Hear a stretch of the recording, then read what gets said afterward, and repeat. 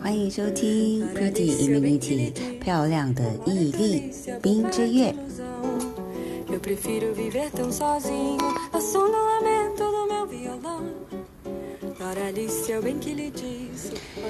Pretty Immunity 在这冰之月里面和大家分享的书是在最好的时候遇见你，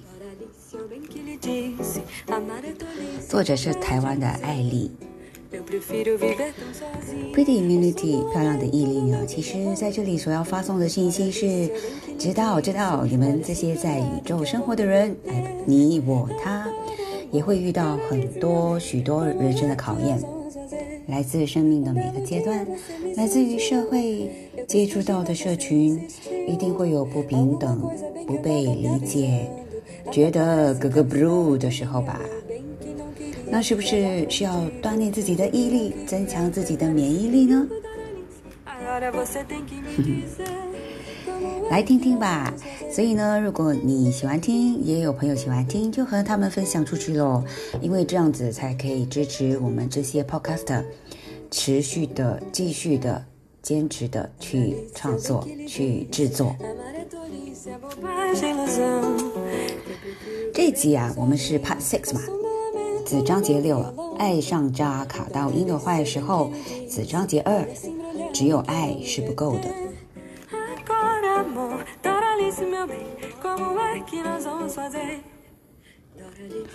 我总以为啊，两个人在一起，只要够相爱，不管发生什么事都不会是问题。女孩她张着一双哭红了的大眼睛看着我。哎呀，我在你这个年纪的时候啊，我也很天真的这样以为啊。我拍拍她的头，心疼地说，年轻的时候我们都以为只要两个人是相爱的，爱情就会很简单，全世界也会跟着简单起来。但这只是一开始的时候。一开始啊，我们都以为没有什么事是可以难倒两个相爱的人，对不对？但是往往难倒相爱的两个人的就是爱情，就是爱着对方的这两个人。奇怪吧？原本以为啊，有爱情就够了就好了，天塌下来都有两个人一起去撑着。但是啊，真正在一起的时候之后啊，你们才会懂得，如果在爱情中的两个人不懂得好好相处的话，这两个人就会成为处死这爱情的杀手了。女孩跟男孩吵架了，吵到已经被对方宣判暂时冷静一下的阶段。吵的内容很一般，是很多情侣都会遇到的问题，价值观不同。像你觉得重要的，他无关痛痒；他觉得重要的，你知以鼻。比方说，你需要大量的安全感，他觉得很幼稚，他做不到也不想做，因为他觉得这件事对你来说很重要的事，其实一点都不重要。这样可以吵到要分手吗？当然可以啊。如果双方都不能设身处地的为对方想，又或者你总觉得他应该要懂啊，所以很多话都不想说出口。女孩说，不想说出口的原因是一种很复杂的恐惧心情，害怕什么？我不想让他那么了解我的过去，那是一段连我自己都不愿意再去回想的噩梦般的曾经。但是你有没有想过，搞不好你们要在一起是一辈子的耶，你这么没安全感的心魔，怎么都得让他知道吧。我提醒女孩，那如果他知道了以后讨厌我了怎么办？ Oh my god， 女人呀，你最擅长的就是不断的假设问题，再提出逼死自己的答案。所以呢，总是有千百个问不出口的心事纠结在心头。那如果呢，男孩呢，他不能够释怀过去啊，你的过去，如果他不能体谅你的心情，如果你试着好好沟通都没办法找到两个人最舒服的相处方式继续下去的话，那就是你们个性不合啊。那个性不合是如此笼统，却又能解释一切的分手理由。他那么善意嫉妒到连你交过像过往的这两个男人都无法释怀，但你又无法抹掉过去，让一切重来嘛？你只想当个米虫，一生让他喂养，他却觉得女人自己也应该头顶上有着一片天。那个性不合就是价值观大不相同咯。就算再有爱，价值观的不同呢，也会让人瞬间清醒的。原本是他眼里独一无二的你呢，却在3秒钟可以变成路人的。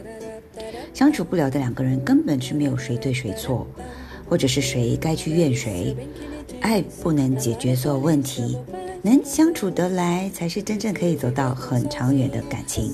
相处不来的问题，也许可以交给时间，让时间一寸寸的去磨去让彼此不舒服的棱角。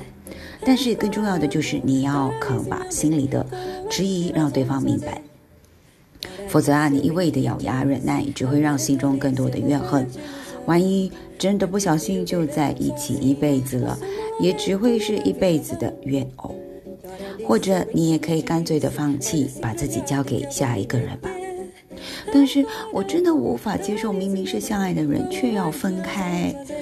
女孩像是就要快崩溃地说，亲爱的，能处得来跟相爱并不是抵触的两件事。那现在的你可能不相信，你当然可以继续坚持跟他纠缠到自己心甘情愿放手为止，过程一定会很痛苦的，会让你伤心很久很久，但我们都是这样一路走过来的。在被生活磨得够久的以后，在你懂得宽容、体谅、设身处地的以后，真的会遇到一个同样懂得这些道理的人，一个可以和你轻松相处，也能好好相爱的人。或者啊，你还是一样的骄傲，一样既好强又脆弱，但就是会有一个受得了这样不完美的你的人，他可以接受这样的你，可以好好跟你相处。那时候的你就会懂得我现在的话。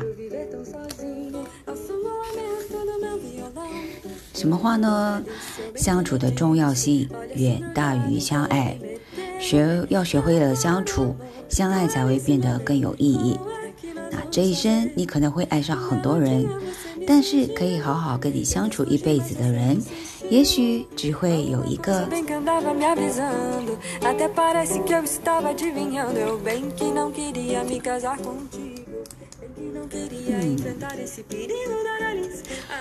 完全赞同这一集作者所形容的。爱情啊，是能让事情美好，但是不能解决一切问题。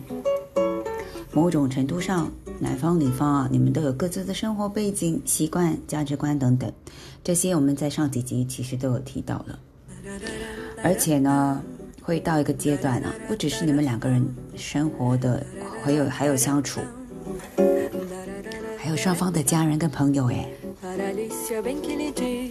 这样想吧，例如你很爱他，但是他是个妈宝，你能接受吗？或是女生是个公主病的，你愿意服侍她吗？这些都是假设啦。当然，爱情是可以让改变这个动作比较有意思、有意义。祝福你，我们下期再会。Olha essa embrulhada em que eu vou me meter. Agora, amor, dá licença, meu bem. Como é que nós vamos fazer?